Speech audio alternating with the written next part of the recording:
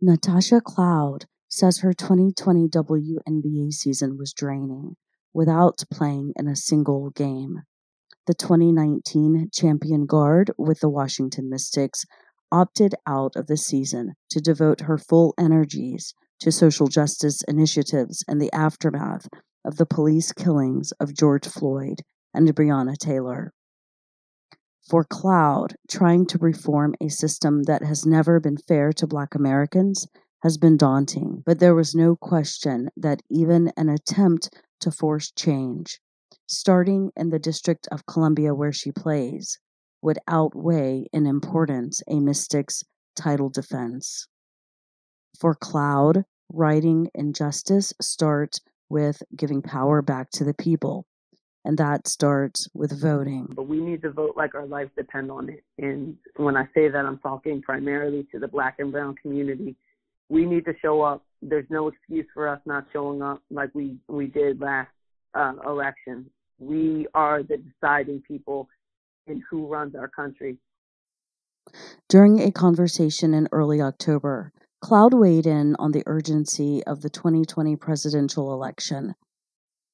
Hear what Cloud has to say about voting, the Breonna Taylor case, the Trump supporters and her family, and why Joe Biden gets her vote. You are listening to The Hard Screen. I'm your host, Tamron Sproul. We'll be back with more right after this.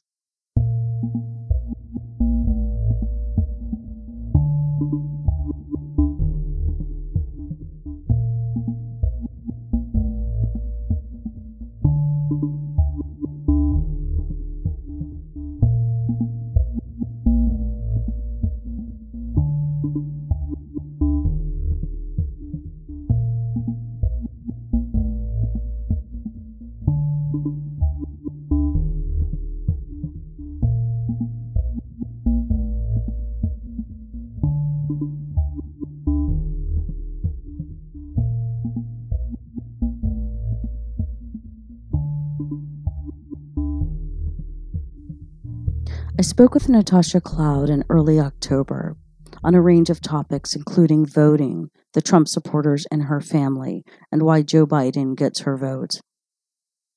First, I asked Natasha Cloud to describe her season of social justice work.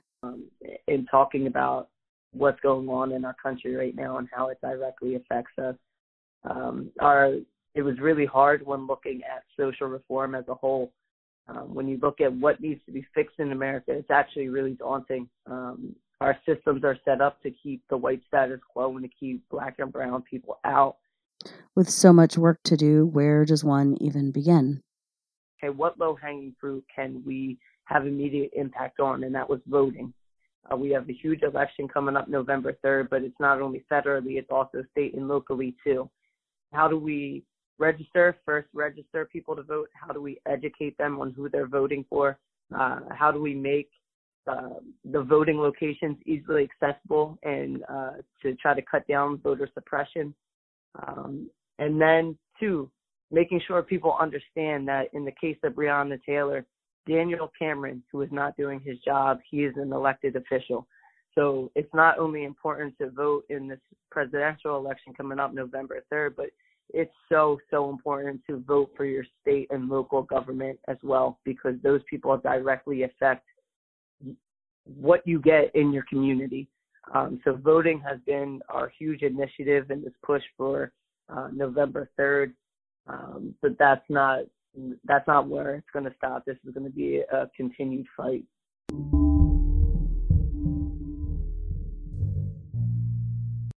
Describe the day you learned that a Kentucky grand jury declined to charge the officers responsible for Breonna Taylor's death, and that Daniel Cameron, the Attorney General, did not give jurors the option to indict for murder.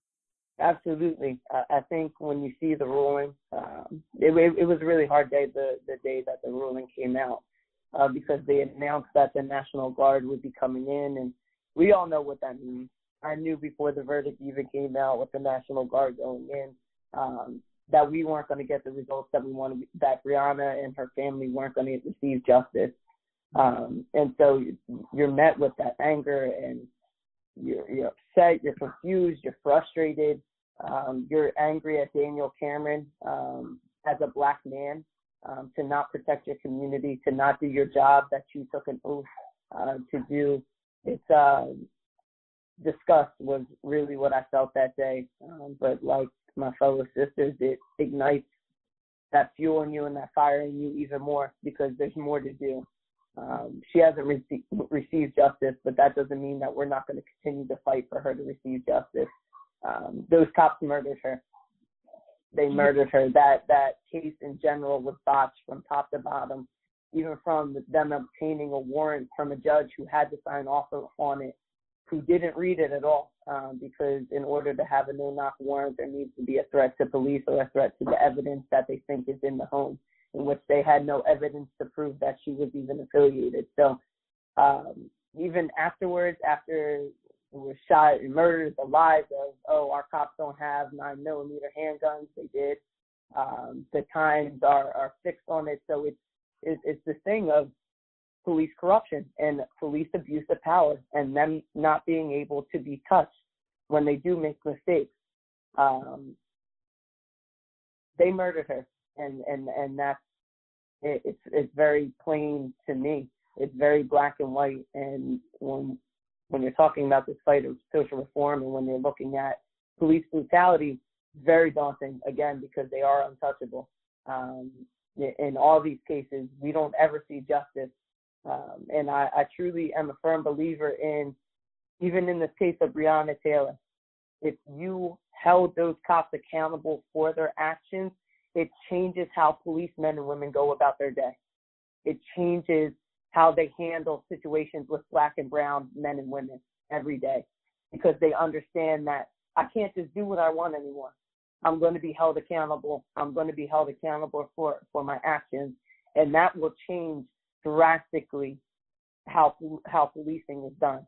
And so it's very simple to me, and it makes me even more infuriated to think that our system in power and our systems that are meant to bring justice to our country, they're corrupt just as much. Some believe defunding the police is the only way to bring about the accountability you're talking about. What are your thoughts on defunding the police and how accountability in policing can be achieved? Yeah, I think defunding is a harsh word for a lot of people. And when you say defunding, it ignites they have to be on defense. And what I tell people is that, listen, we can have a calm conversation where we discuss what I mean by defunding, because I don't think we need to abolish our policemen and women. They protect our communities, the good ones. They protect our communities. They take an oath to serve our communities and protect them. There's a lot of bad apples, though, that need to be weeded out from top to bottom, whether that is police chiefs or just regular deputies. We need to be able to get those bad apples out. But defunding to me is allocating all that money that police departments get and cities get. Defunding to me means allocating that money elsewhere to take pressure off of our policemen and women, because we put so much on their shoulders to be there for domestic cases, to be there for mental health cases, to be there for the cases that people are under the influence of drugs or alcohol. Why not allocate that money into counselors? Why not allocate that money into social workers who can handle these other situations without force? So it not only takes pressure off and takes the workload off of our police officers to not have to deal with those situations that they are not trained for. And we also help our unemployment rate by hiring people that are specific to that field. So for me, defunding does not mean abolishing. Defunding doesn't mean me saying Black Lives Matters does not mean I don't support the good men and women that wear blue. So I think we need to stop being so quick to just hear defunding, hear Black Lives Matters, and feel like we're being threatened. Listen, hear us. Listen to what we have to say. Listen to what we're trying to do moving forward. And I think people would have a different light on the issues if they would just do that.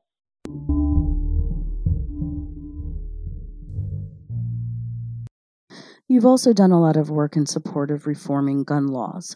What correlation do you see between the everyday gun violence we see between civilians and police violence? Absolutely. I think what we see most of the time is a lack of concern and value on life. That's what I've seen in a lot of these cases, whether it is violence within the community or it's police brutality. There's a lack of concern and value for life. And a lot of these lives are black and brown.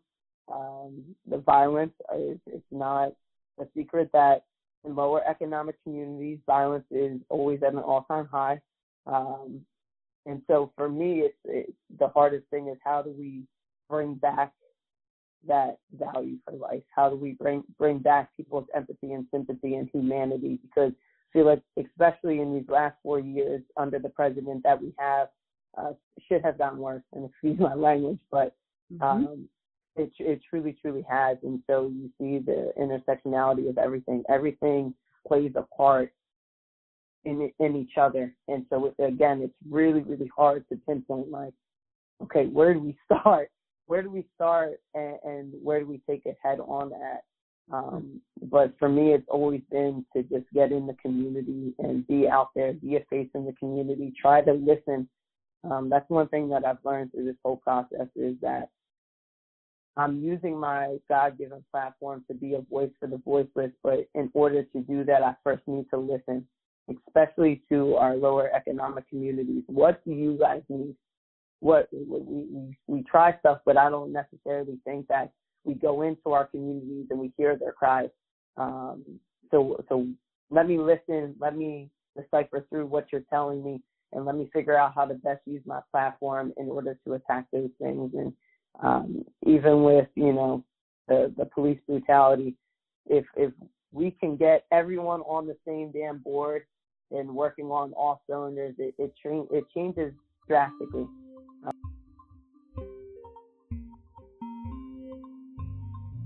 With these problems being so entrenched and commonplace in our society, do you feel hopeful that solutions can be found that will lead to change? How you police lower economic communities. If they have opportunities and resources that middle class communities have, do we have the same problems? Do we have the same policing? We don't. So how do we figure out how to get there? How do we figure out how to make our lower economic communities better?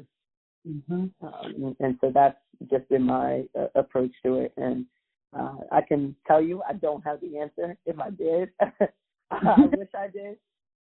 But that's for president. Exactly. I would be up there arguing with Trump. But it's hard. But that's what you continue to fight for, is that I do have hope that there is a solution. I do have hope that we will find our empathy and sympathy and our value for life again. And I do have hope that a world that my future children will be brought into, they won't be looked at for only the color of their skin. They'll be looked at for the human being that they are and the good person that they are.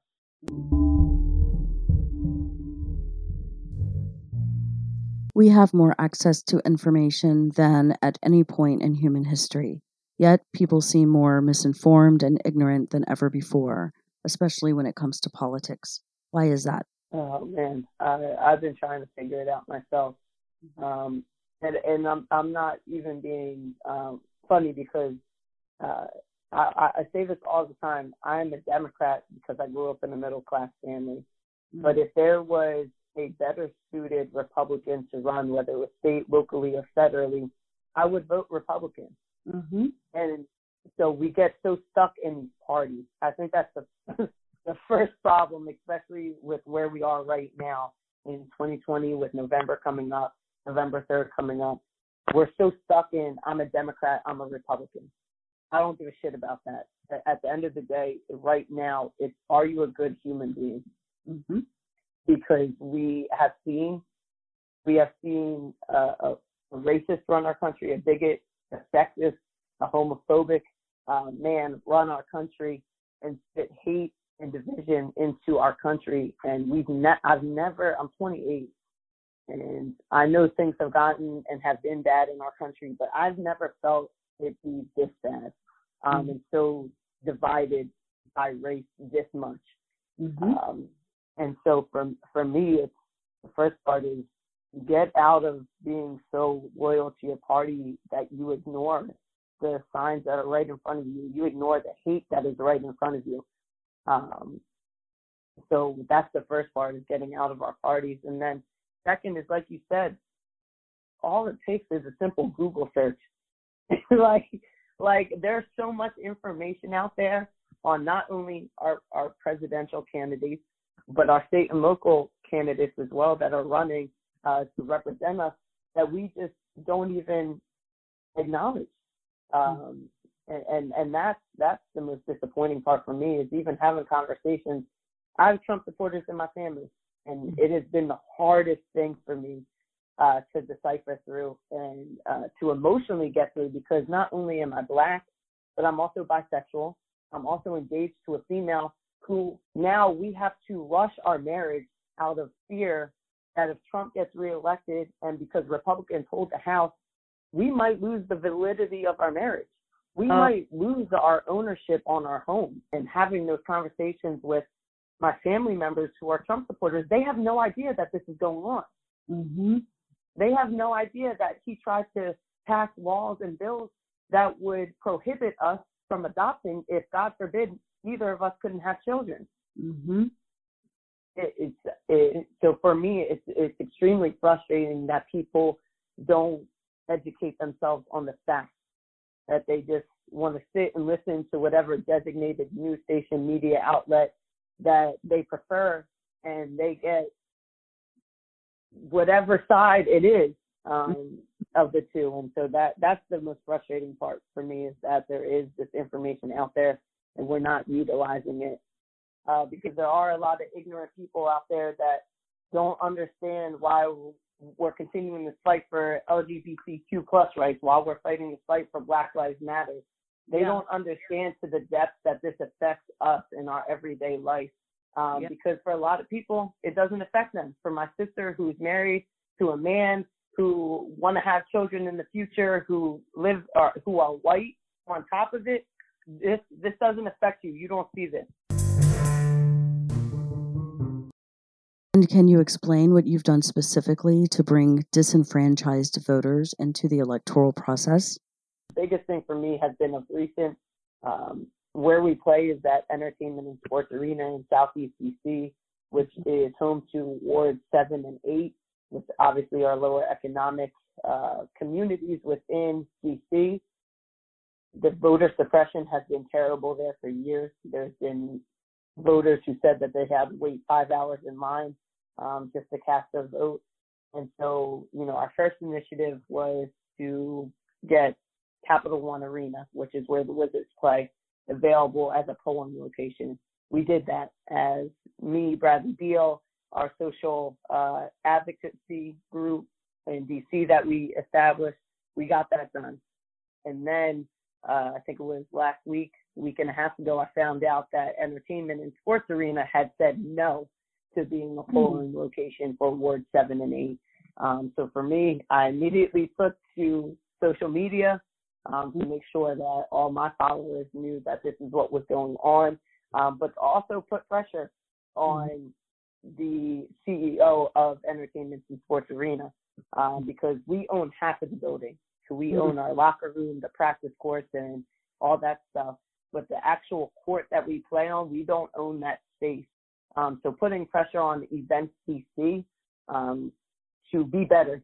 Because when we moved into Southeast DC, we said we would be a part of the solution. I told them from the jump that I will not be a part of anything that has to do with gentrifying that community. And so for me, it was holding them accountable.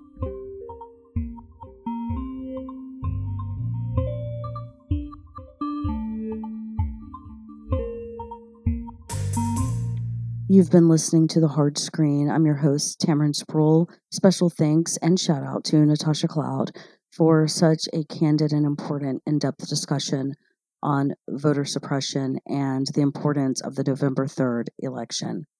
Oh, I appreciate it. The one thing I've just been ending all my interviews with is please vote. Please register to vote.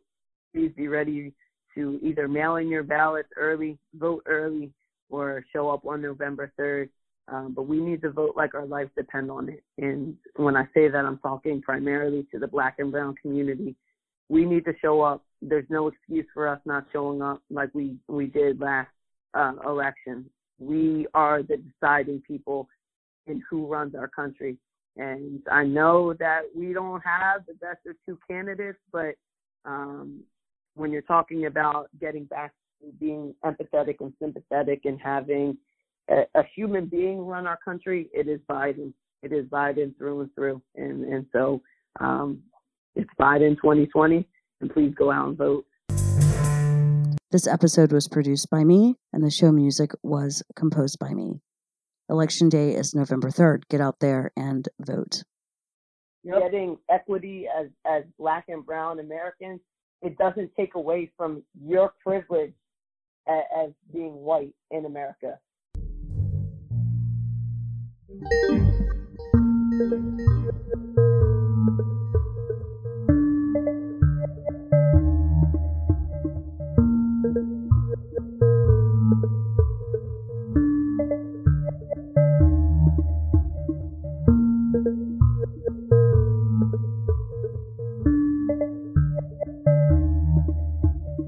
No, I was just going to say thank you so much. I can't do this alone, and my platform's only so big, so when I do have interviews, I make sure to let you know how much I appreciate it, because this is the difference, and this is going to be the difference. So I really appreciate you giving me a platform for my voice.